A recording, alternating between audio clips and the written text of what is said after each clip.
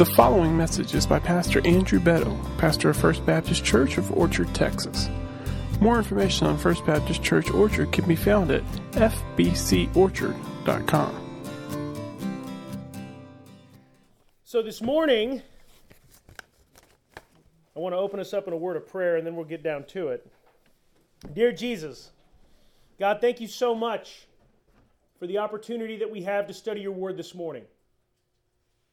God, your word is a burning fire. It is the most powerful thing that any of us will ever encounter. God, I ask that you would unleash it in this place. That there would be nothing holding it back, that there would be nothing stumbling it, that there would be nothing keeping it from transforming our lives for you this morning. God, if there's anything that is in me that holds this back, Lord, I ask that you would just rip it away from me. God, that you would burn away all the impurities we bring in here from outside this place. God, you would leave us open and bare before you. God, I ask these things in your holy name. Amen. Well, we are finally there. After months and months of preparation, practice, hard work, blood, sweat, and tears, we have reached that moment, this cultural moment where the contest will begin. That's right. New Hampshire primary. Is there something else? Did I miss something? That's right. You see what I did there? We have been listening to politicians talk for literally years about what's about to happen. They have made promises, layered on top of promises, that most of them can't keep. Sometimes when I listen to some of the things these guys say, I think to myself, I could probably win an election if I came into a room and promised that I would make unicorns real and give one to each of you. And for some reason, just by the fact that I said it, you'd be like, oh, I like you. Who doesn't like unicorns? I want a unicorn with sneakers on. It'd be great. And yet, all of us intuitively know that talk is cheap, right? It's easy to say stuff. It's easy to promise that you're going to do something. And it is completely another thing to actually make what you say come true, or to mean what you say. And in reality, that's not that much different than Super Bowl Sunday either, because you got people on both sides, and I will tell you, I don't care who wins. Some of you guys are super intense about it. I heard you guys in the back about ready to come to blows over this. Okay. Hey, these guys get millions of dollars to play football. These guys get $1 million to play football. If they win or lose, they still go home and make millions of dollars. So it's just not that dramatic to me. Right? But at the same token, on both sides, people have been talking about, it's going to be like this, or this is going to be our game plan, or this is what we're going to do, or this is our secret weapon, and at the end of the day, talk is cheap. Talk is cheap.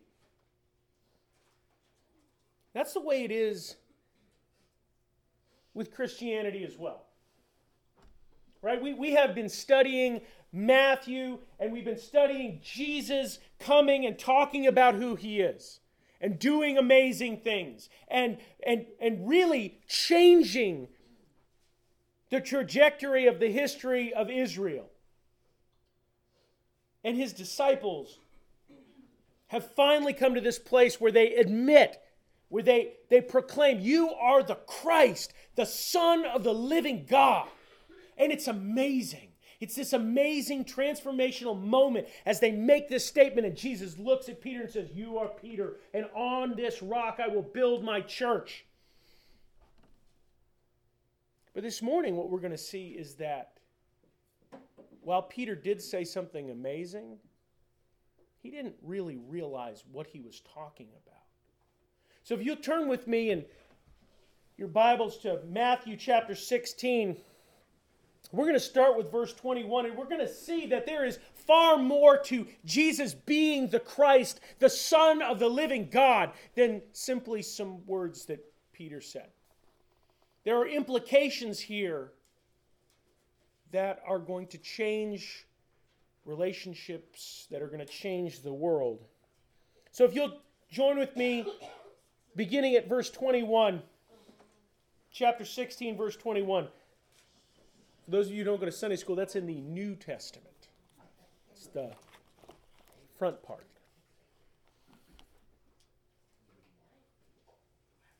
Back part. My bad.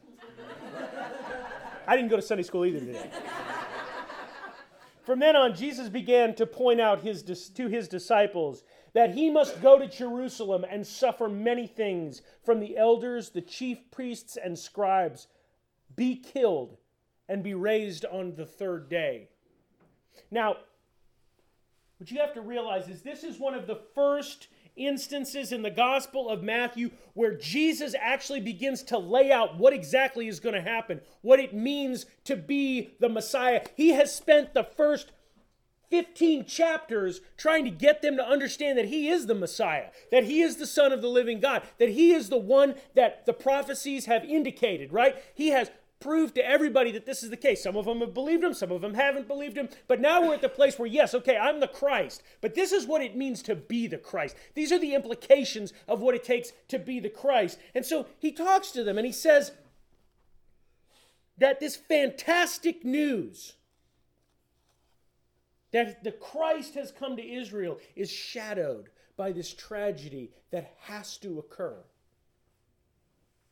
See, he is coming in glory to change history, to do amazing things. But before the glory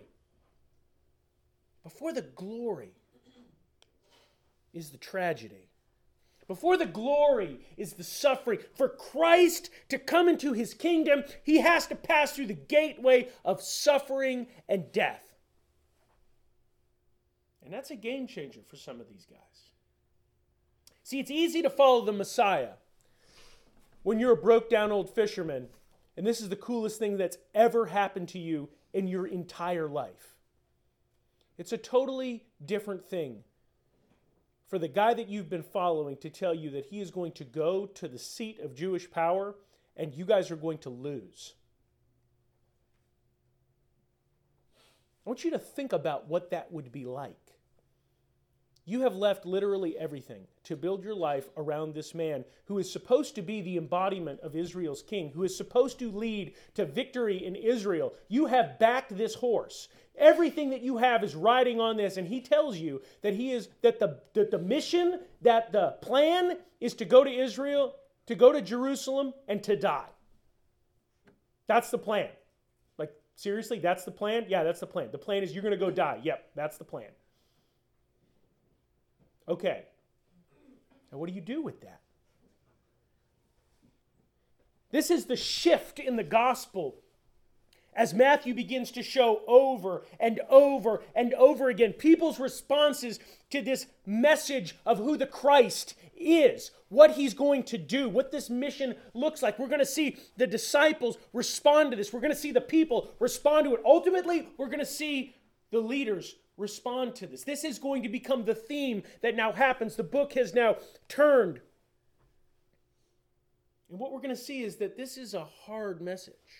It's much harder than I am the Messiah because it upends everything that you expect to happen.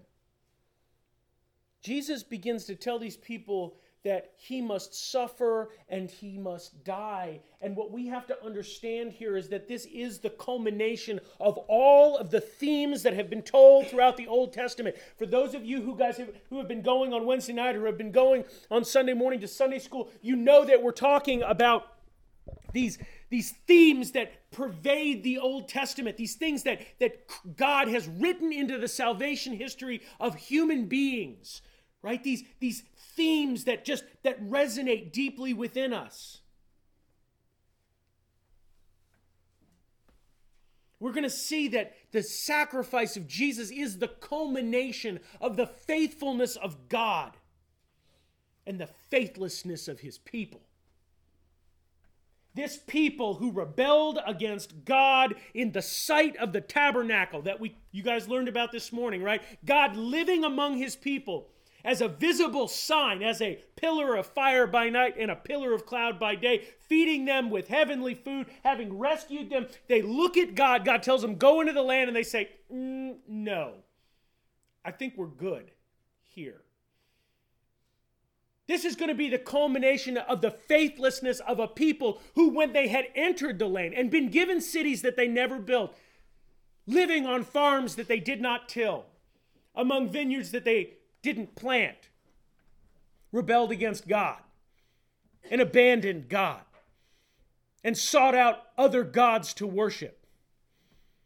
This is the culmination of the faithlessness of a people that received prophet after prophet from God and killed or persecuted all of them. This is the culmination of the faithlessness of a people who were selected by God as his holy people and wanted to be anybody else. But more than that, this is the culmination of the faithfulness of a God who never abandoned his people, no matter how much they rejected him. The faithfulness of a God who rescued his people from slavery and exile and defeat and death. This is the culmination of these themes that have permeated the Old Testament. These ideas that God has established a standard for us and that all of us fall hopelessly short of it.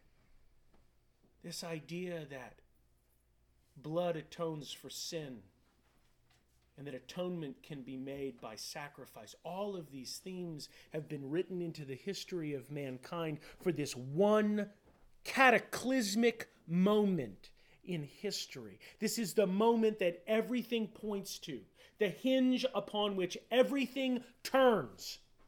That's what Jesus is talking about here. This is the reality that Jesus is bringing out to his people. That he has come to die as the sacrifice for God's people, to redeem all of creation and all of humanity. And none of it can happen if he does not suffer and die. That's the message of Jesus. And so often we hear people talk about, well, the message of Jesus is this, the message of Jesus is that. The message of Jesus is be cool to each other because being cool is awesome. And that is part of the message of Jesus. But the heart of Jesus' message is this idea of a suffering, crucified God. It's bloody, it's nasty, and it's real. It is as evil and twisted as human sin, because human sin is evil and twisted. Jesus is the glorious Messiah, and he will come into his glorious kingdom, but to do that, he has to pass through death. See, this is where the rubber meets the road. This is where reality happens. And this is where all of the talk that the disciples have been bandying about is shown to be cheap. Because Peter, Petros, the rock, the one upon whom the church will be built, wants nothing to do with this. Right? He has just confessed that Jesus is the Christ, the Son of the living God, literally God incarnate walking on earth among them. And so he proceeds to lecture God on his plan. Right? That's what's going to happen next. So I want you to continue with me in verse 22. Then Peter took him aside and began to rebuke him. He's rebuking Jesus, the guy who calms the storm, who feeds people with bread that he conjures out. He's rebuking Jesus. Oh no, Lord, this will never happen to you. But Jesus turned and told Peter, get behind me, Satan. You are an offense to me because you are not thinking about God's concerns, but man's concerns. Now, I want you to take this. If you take nothing away from this, take this. If Jesus calls you Satan, it's a bad thing. Like, that's a bad day. You made a poor choice. Peter made a terrible choice. Now, I want you to understand this. Peter didn't do it from like, he's not a bad guy. He's looking at Jesus and he's seeing this ministry that's going on and he's seeing all these successes that are happening and he's like, why would you derail all of this wonderful stuff that you've been doing to go, this is not going to happen. Jesus, we're going to keep this from happening. We want to go for the win-win. We want everybody to come out on the right side of this. Israel wins, everybody wins. It's good. And Jesus responds to him by calling him Satan. And I want you to realize this. This is the same language that Jesus uses in the desert when he's talking to Satan. When Satan says, surely you can make bread out of these stones. Or surely you can fall off the height of the temple and God will save you. And what does Jesus say? He says, get behind me, Satan. Don't tempt me the way that you tempted Adam, because I am not going to fail. And here Peter is tempting Jesus, inadvertently tempting Jesus, inadvertently trying to derail the salvation historical plan that God has had from the very beginning. And he's doing it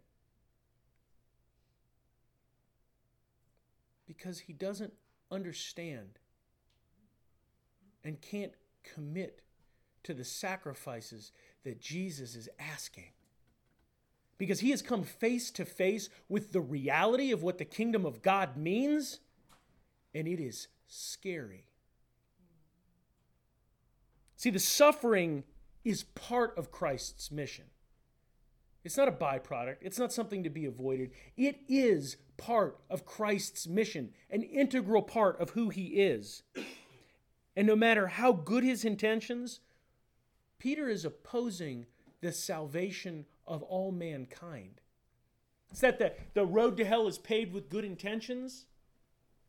Peter's intentions are good. But he is tempting Christ with the path to hell. See, Peter's full of big talk and great ideas, but at the end of the day, talk is cheap, and grace isn't.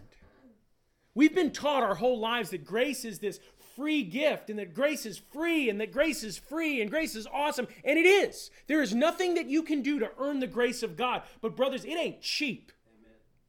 Grace comes at a price. It cost Jesus everything he had. And so with that in mind, with this idea that grace is not cheap, that the commitment to Christ isn't easy, Christ begins to lay out for them what this thing called discipleship is really going to cost them. In verse 24 it says, then Jesus said to his disciples, if anyone wants to come with me, he must deny himself, take up his cross and follow me. For whoever wants to save his life will lose it, but whoever loses his life because of me will find it. What will benefit a man if he gains the whole world and yet loses his life? Or what will a man give in exchange for his life? For the Son of Man is going to come with his angels in the glory of his Father, and then he will reward each according to what he has done. I assure you, there are some standing here who will not taste death until they see the Son of Man coming in his kingdom. See, what follows Peter's rebuke is one of the most concise statements of what it means to be a disciple in the entire gospel. Discipleship means following Christ through willing sacrifice of everything. It's not a part-way deal. It's not just kind of a part-time job or a 9-to-5 job. Following Christ requires everything that they have. And I want you to understand this. Jesus is telling this to men who have given up everything to follow him. And it's like Jesus is saying, yes, you've given me everything to follow me, but you're going to have to give more. It's one thing to give up everything to follow some guy that you think is going to be the king. It's another thing to give up everything you have to follow a guy that's going to go die on a cross. That's a categorically different action. See, the crucial motive of discipleship is risking one's life on the dare that Jesus is it, that he's all. That what he says about himself is true. That's what discipleship is. Forming your behavior on Jesus and his anti-success model. Right? The model is we're going to go and we're going to fail. Like, that's the model.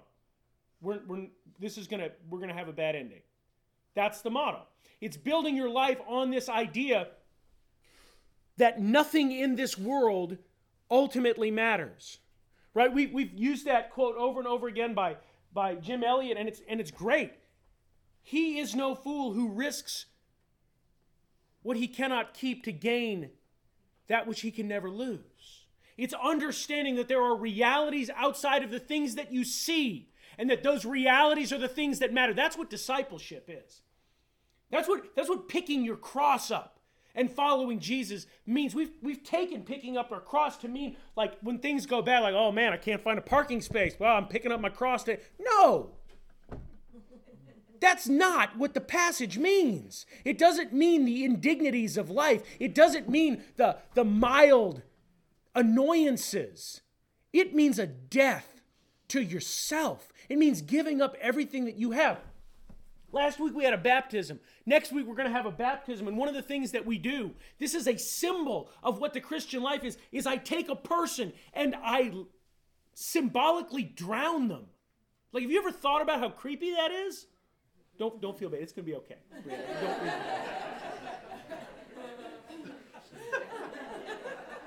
Seriously, it's really good. We're good. I was a lifeguard. I mean, I'm going to take this person, I'm going to put them underneath the water, symbolizing that they have died. That's creepy. But it's what happens. It is a symbol of the reality that she used to be dead, and now she's alive. She used to be hellbound, and now she's not. That's what we're doing. That's the reality. That's what Jesus is talking about here, that the things around us don't matter because the heavenly realities are so much more real than the things around you. It's a low road. It's a servant's road. It's a countercultural road. Right? It's following the Jesus who, being in very nature God, did not think equality with God was something to be pursued, but rather taking on the nature of a slave, was obedient even unto death. Even death on a cross. It's the low road. It's the servant's road. Paul described the implications of relying on this road when he said, "For if the dead are not raised, not even Christ has been raised. And if Christ has not been raised, your faith is worthless. You are still in your sins. Then also those who have fallen asleep in Christ have perished. If we have hoped in Christ in this life only, we are of all men to be pitied." That's what discipleship is. It is being so sold out for Jesus that if Jesus doesn't exist, you have wasted your whole life. The only life you'll ever have. Discipleship is placing all of your eggs in Christ's basket. See, talk is cheap. Grace is not. It's free, but it will cost you everything you have.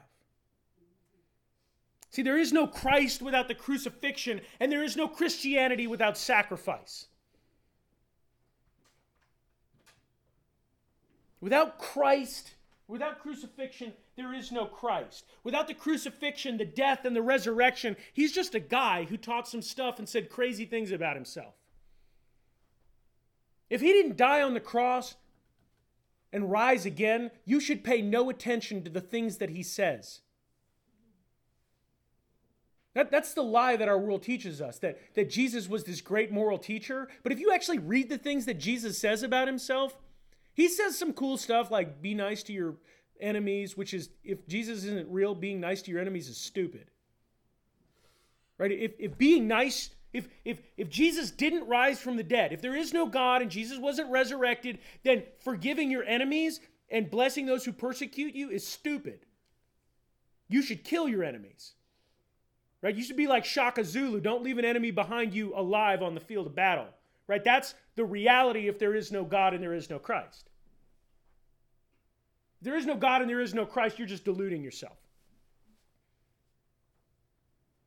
If Jesus did not rise from the dead, then he was a guy who said crazy things and claimed to be God. That's not somebody you should build your life on.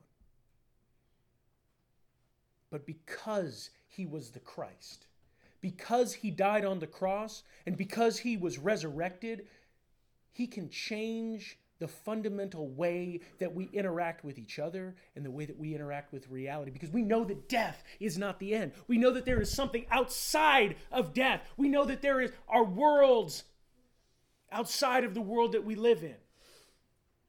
We know that what we do here echoes into eternity. And that really, the lives that we're living are but a small slice of what is to come. Brothers, there's no Christ without the crucifixion, and there is no Christianity without suffering. If anybody tells you that being a Christian is easy and filled with blessing, they're lying because they want to sell you something. I'm just telling you right now. Anybody tells you, oh, you become a Christian, everything's going to work out for you, brother. Name that blessing and you claim. They're lying to you. Or they're not reading their Bible the right way. See, when I read my Bible, what it tells me is that the price of discipleship is incredibly high. It's incredibly high. If I believe the things that Jesus says, then I have to accept that if I seek to protect my own life, I will ultimately lose it. And so I got to ask you this. Do you sacrifice for Christ? Like, do you really sacrifice for Christ? I talk to people a lot, and we talk about ISIS and all this stuff that's going on in the Middle East, and this theme comes back over and over again. What happens when ISIS comes here and they put a gun to your head and they say, reject Jesus or I'm going to shoot you? And it's like, well, I'm a hold firm. That's great. Number one, that's easy to say. It's a totally different thing when somebody's got a gun to your kid's head. But I kind of want to throw that back and say, let me see if I understand you. You're going to give your life for Jesus, but you're not willing to give your time or your money or your pet sins to Jesus? Like, is that real? Like, what possible reason would you have for believing that you're actually going to stand firm during trial when you can't do the little things? You've got to ask yourself the question, are you really dedicated to Christ? Are you really willing to do the things that Christ has called you to do? See, dying's easy. Living's hard. Day in, day out. That's hard. But dying's a one-time thing. Living for Christ is the hard thing to do. I want you to think about this. If you attend church one time a week for 1 hour, you are dedicating 1/2 of 1% of your time to God. Does that seem like losing your life for Christ? I mean, I'm just throwing that out there. Like, is that being dedicated to Christ? See, we have such a low standard of what we think that, I'm a pastor, I'm like, man, please just come to church once, please come once there. You know what being a dedicated Christian is? If you do the surveys, they consider a dedicated Christian somebody who comes to church once a month. Once a month, guys, that's the goal. That's what we're looking for. Like, hey, man, you got people come to church once a month, you're a rock star.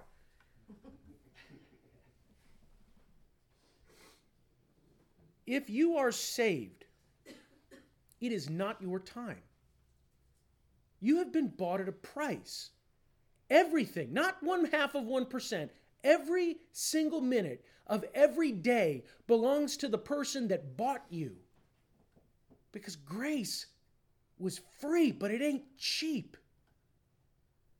Every breath you take came because somebody died so you could take it. It's not 1/2 of 1%. It's all, everything you have. That's what Christ is talking about here. That's what God is asking for. He's asking for literally everything you have. What about your money? Oh no, don't talk about money, Pastor. Don't talk about money. You talk about sin, you can talk about hell, but don't talk about money. Our time and our money are the two things that we have, the two things that we worship. Many of you will tell me that you wish you gave more, but the times are tough. It's too tough to give. But I got to ask you, do you have a biblical view of whose money it is? Got a biblical view? I mean, is it your money? I want you to ask yourself, if anybody here's got a mutual fund, back when I had a real job, I used to have a mutual fund. And you go through there and you look at it when you read the prospectus, right? You read the prospectus and you start going through. You're like, okay, I put the money in here, and then some dude up in New York City is going to take like a percentage, right? He's going to take like 5% of my money. He's taking 5% of my money to manage my money. I'm like, that's terrible. 5%? I'm going to find some dude who's going to do it for 2%, right? You're managing God's money, and if you tithe, you're taking a 90% management fee. Would you put your money in that mutual fund? It's not your money. In church, in Sunday school, we learned about the tabernacle, right? They built the tabernacle in the desert. And everybody brought in their possessions, all their gold, all their silver, all their fabrics, all this stuff. And we're like, wow, what a sacrifice.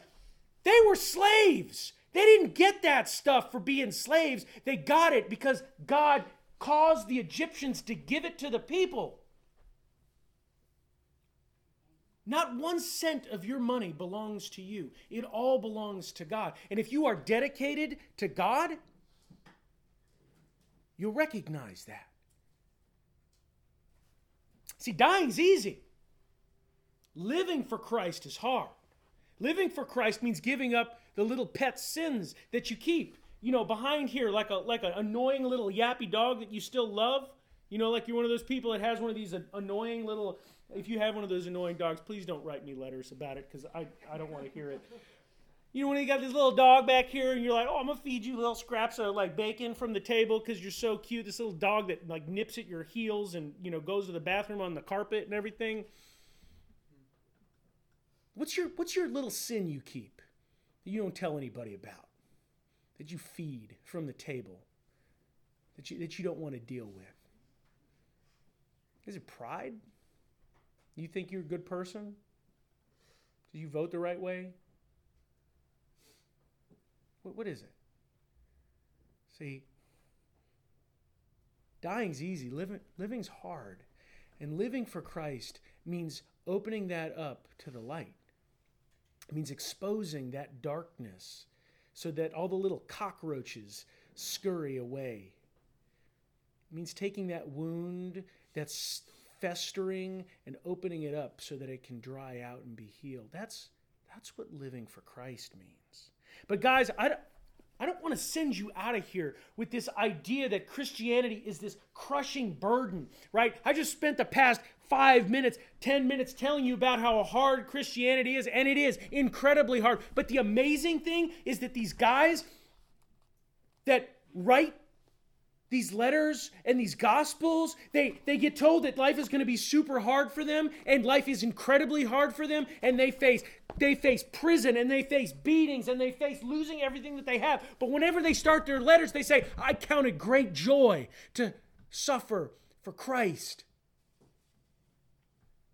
I count it great joy to suffer for the name of Jesus Christ. See, the crazy thing is that when Jesus says, take my burden upon you, for it is easy and light, he's talking about this. He's talking about the reality that giving up your life should seem like a terrible, terrible thing to do until you do it and realize that it is great joy, that there is freedom in dying to yourself.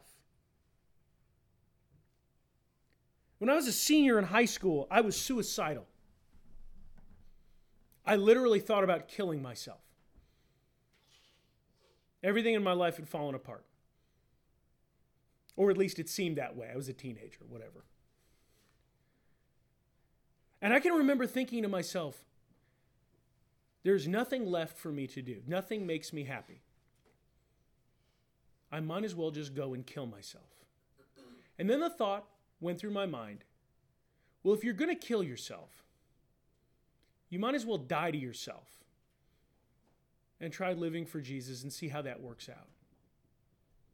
And it was a game changer for me. Because when you die to yourself, when you give up this life, when you stop trying to save your own life, you gain it.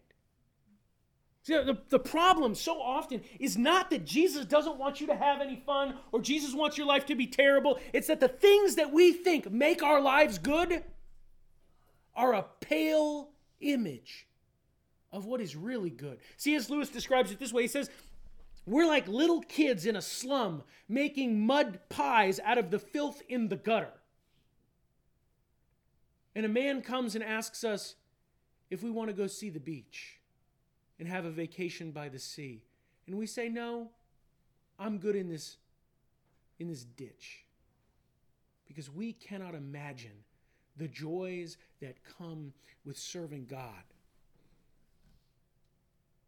We cannot imagine the joy of salvation as all of the pain and the guilt gets lifted off of us. We have no conception of the power of the Holy Spirit surging in us, giving us the power to be able to throw off the garbage in this world. We have no clue what real peace really is as the peace of Christ overwhelms us. As the God who created the universe holds us in the palm of his hand. Brothers and sisters, there is joy in this life. It is joy that comes on the other side of death to self.